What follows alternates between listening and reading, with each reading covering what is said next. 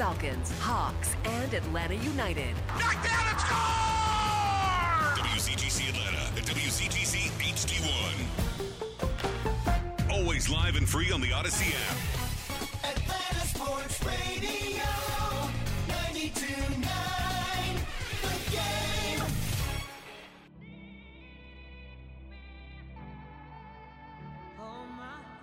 Sports Radio 92.9 The Game. Steak Shapiro. Mike Conti joined us. Thank you so much. Jason Evans coming up in about 45 seconds. He's a great movie guy, great basketball guy, good friend of the show as well. Sophie Shapiro, the baby Sophie, is sitting to my left because I promised her a great lunch if she came in to work with me this morning. So, and she does like coming to work with Dad. The Big O over there,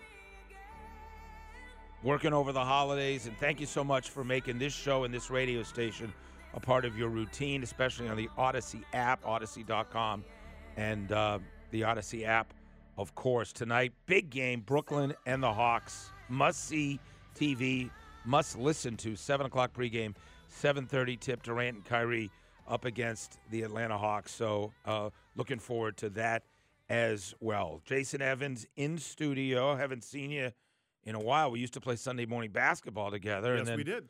I'm 56, you're 55, and similar to Southwest Airlines, we put up the white flag and said, we're done.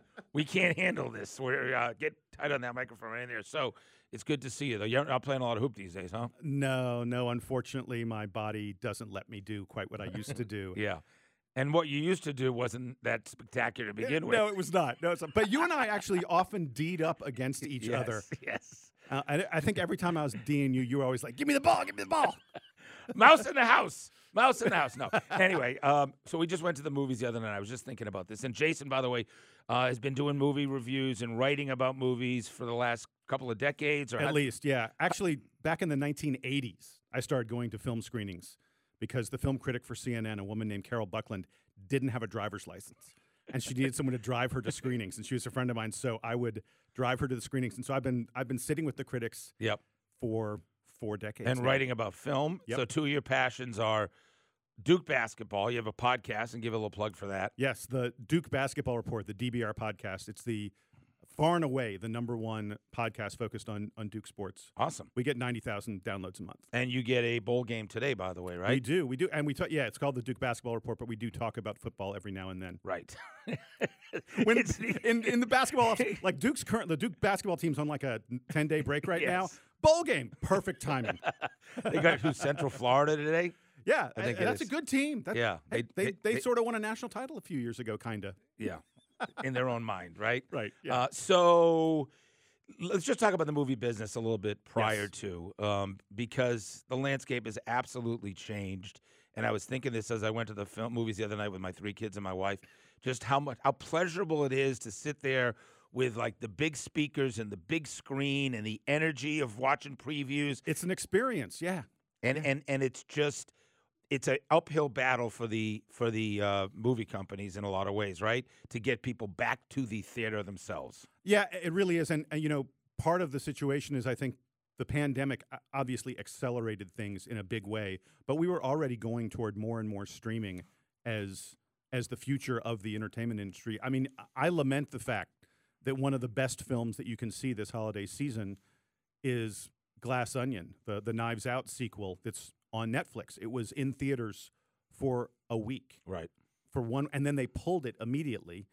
And Netflix really resisted. Netflix didn't even want to put it in theaters for a week, but supposedly Rian Johnson, the writer-director of that film, award-winning, and Daniel Craig and some of the other people associated with it were like, yeah, give it a theatrical, So they did 1 week. But now if you want to see it, you have to watch it on TV. But it's the #1 stream movie now in America, but it's just a different... Right, but it's a different experience than being in a theater. As opposed to somebody with a clout of Tom Cruise, talk about the storyline of how he held Top Gun and was able to leverage to say, this is a film you have to see on the big screen. Not a lot of people have the juice to pull that off.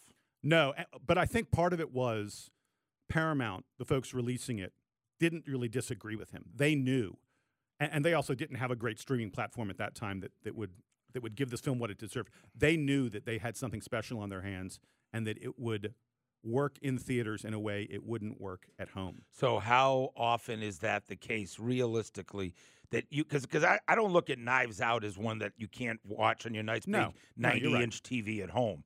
How often? Obviously, Avatar is one of those movies that you don't want to be watching. Oh, yeah. You know, you don't want to be watching on your Delta flight to Chicago. Watch the first hour and a half of Oh, my Avatar God. on a little screen, Oh, right? my God. No, but I mean that's the options That's people a have. horror story. Yeah. I mean, and the truth is, Avatar: The Way of Water actually isn't that great a story. I've got a lot of critical things to say about it if you want to get into it, but it is a visual experience, and you have to be in a big, immersive environment to have that visual experience. Is it really a better 3D movie than any other 3D movie, or is that overplayed? I mean, there's not much that I see in 3D nowadays. It's Yeah. just, it's not really done as a format that people are embracing the way they were when Avatar originally came, the first Avatar came along and changed the industry for a few years. I think it's a great 3D experience. There are very few films that I would say to you, yeah, make sure you pay extra to see it on an IMAX screen. Make sure you pay extra to see it in 3D. Avatar is unquestionably one of them. Again, not a great story, but you're going there to be immersed in a world in a way that you really don't get to be in just about any other theatrical experience nowadays. 3 hours and 15 minutes. Does it feel long or not? Well, I wasn't bored. I mean, like Babylon is 3 hours and 15 minutes, and I was like, after an hour, I was checking out. I was like, I'm done with this. Yeah, what is Babylon? It's the Brad Pitt film. It's a throwback movie. Explain what Babylon is. Because, again, we're talking about the holiday movies. Jason Evans is here. Just the notion of the next couple of weeks going back to the movies and just the evolution of where film is going. If you're not a Marvel or DC or a Tom Cruise or a James Cameron, can you release something that's going to be successful? And it's a grind. It's not easy. In terms of what Babylon is, you're right. It's like a 1920s. It's a film set in the 1920s. Margot Robbie, Brad Pitt. It is about the transition in Hollywood from the excess of the end of the silent film era to the beginning of the talkies.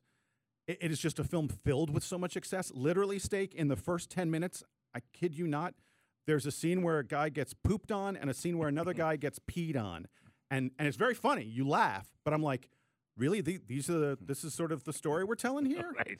So what's your Babylon you're not telling us to go see? No, I don't think so. Okay.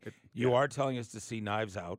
Yes, unquestionably. Although I lament the fact it's also a kind of longish movie. I lament the fact that it's Mostly only just available on streaming. And Avatar, what's your grade on Avatar? Like a B minus, maybe a C B plus. minus. Yeah. So Steak, the visuals are gorgeous, but the story is really lacking. James Cameron, what he does best, think back on all his films, there is a character arc. Characters transform in his films. Literally, the first Avatar is about a guy transforming from a human into a Na'vi. If you think about the original Terminator films, Sure. Those are films where the main characters go through a transformation. In this film, I kid you not, there's not a single character in this film who is any different at the end of the film than they are at the beginning. All right, so give me some other ones that are. We just saw The Menu the other night with the That's family. fun. I think that's we a lot. had so much fun, and Yeah. even my 11-year-old, who is just like he's used to. Listen, he's in a superhero era as well. Baby Sophie over here, like she loves the big DC Marvels. So I don't love the action movies. I don't love the arc of all the Marvel films. But this was a movie that was so much fun, especially for a guy that, covers restaurants for a living. Oh, yeah. It's right up your alley. Yeah. Yeah. And then it was so dark and funny and just quirky, and it reminded me of the Jordan Peele movies, right? Yeah. It has a little bit of that feel because I think it gets labeled a little bit as horror, the same way Jordan Peele's films get labeled as horror. But there's a lot of suspense and drama and comedy. The comedy it's in The Menu is hysterical. It's hysterical. If you have friends that were foodies who are these wine connoisseurs or food connoisseurs, hysterical takeoff on those people and the chefs, these superstar chefs as well. All right, give us a few others that are out right now. So the other thing that I think, by the way, advance warning, I think folks should not see I Want to Dance with Somebody, the Whitney Houston film, which is also, another one of these films, 2.5 hours long. Her life was full of amazing conflict. Yes. And this film constantly, her father did some financial shenanigans. She had some very questionable relationships involved in drugs.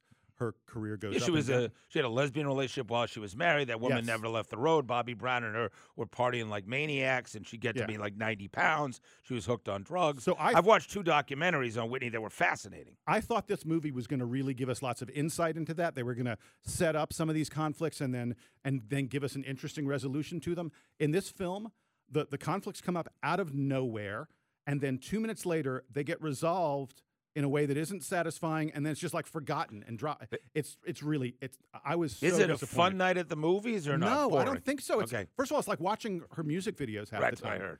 heard. There's lengthy. I mean, like the final 10 minutes of the movie is just this actress lip syncing Whitney Houston, Right. and I was like, what am I watching here? Okay, so we're not going to see the Whitney movie. What No, else?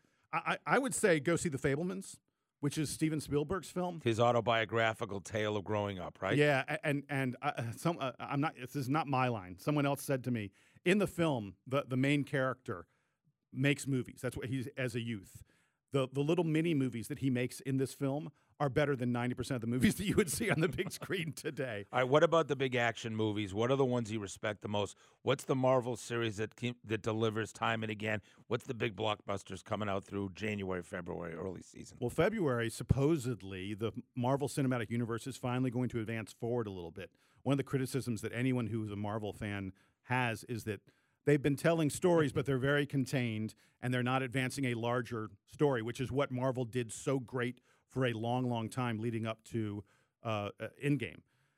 Supposedly, the story is going to start to really advance in Ant-Man and the Wasp: Quantumania, where they're going to introduce Kang, who's already sort of been introduced in the Loki series, and we're getting deep into the weeds. People may not care. No, here. but the Marvel, this is what they care about. Listen, they care less about the Fablemans than they do about this stuff, right? that's My true. daughter's nodding over here because she's watched every one of these. She's Marvel. excited. She's probably ready for Quantumania. Yeah. And I think there's some really interesting possibilities with where the Marvel Cinematic Universe has gone with multiversal stories, because it is possible you can tell a story about a character, resolve that story, and then bring that character back in a different way through a different multiverse. And that's what they've been great at. And DC's failed. What do you think of Black Adam, which is on cable now with The Rock? Big disappointment, right? Yeah. It's another one of these films where they don't understand that having us care about the characters, having the characters do things that make sense is what draws us into the films. What Marvel has gotten better than any of these other, big, huge films is that it's not about the action, it's about the characters. Which is what Iron Man did better than anyone, right? Absolutely. It's what they did from the start. If you think about the first Iron Man film, there's not a lot of action in the first hour of that film. It's all about, we're going to introduce you to who Tony Stark is. I talked about character arcs. We're going to take him on a journey, and then you bring in the action. Right. That's what makes a great movie. All right. People are listening now. Give us a couple of films. They're going to the movies the next 3-4 days. You like The Fablemans, right? Good Night at the Movies. We like The Menu, right? Yes, I like The Menu a lot. Look, if you've got a family with kids, the new Puss in Boots. Right. I am shocked at how good the new Puss in How Boots entertaining it is. Yeah. And they did a great job in that film. That's the character from Shrek, right? It is the character from Shrek, and it's probably the best sort of Shrek universe film since like Shrek 2 or something like that, a long time ago. So mom and dad won't be bored either? No, I don't think so. I really don't. And the thing about it is they've gone to a new animation style. Like if you remember the Spider-Man Into the Spider-Verse film, which had a little like an anime kind of style to it. They've used that kind of style to really freshen up the Shrek universe. Great stuff, my friend. I'll give My you pleasure. I'll give you 10 seconds on Duke basketball. How are they going to be? They're going to be fine. They've had guys injured who are now coming back. Who's the best college basketball 2 or 3 teams in the country right now? I mean, probably Houston and Purdue. Purdue's really good. Zach Edey is a load. Great to see you.